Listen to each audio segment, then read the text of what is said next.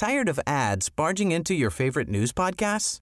Good news. Ad-free listening is available on Amazon Music for all the music plus top podcasts included with your Prime membership.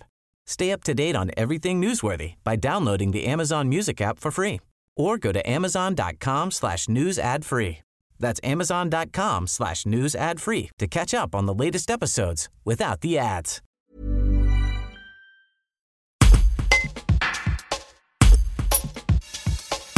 La crise sanitaire a fortement impacté la santé mentale des Français. La psychiatre aixoise Hélène Legru explique que les jeunes et les personnes âgées sont les plus touchés par la pandémie.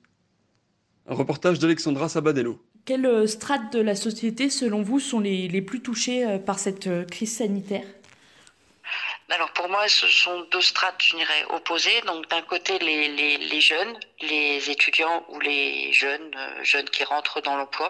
Et puis de l'autre côté, les personnes âgées, dépendantes. Je pense qu'on va voir arriver avec le temps, effectivement, des pathologies qui sont des conséquences en fait de la crise sanitaire et qui vont s'étaler sur le temps. On a toutes les pathologies dépressives, on a les pathologies addictives qui risquent d'augmenter aussi, alcool ou autre, et puis on a toutes les pathologies on avait dit là, l'histoire de dépression par culpabilisation, de choses comme ça, de culpabilité du survivant ou de culpabilisation de ne pas avoir pu dire au revoir à certaines personnes.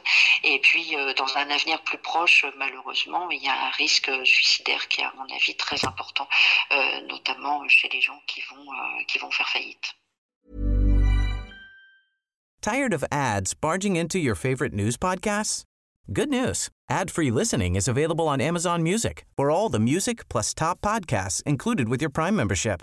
Stay up to date on everything newsworthy by downloading the Amazon Music app for free or go to amazon.com/news ad free. That's amazon.com/news ad free to catch up on the latest episodes without the ads.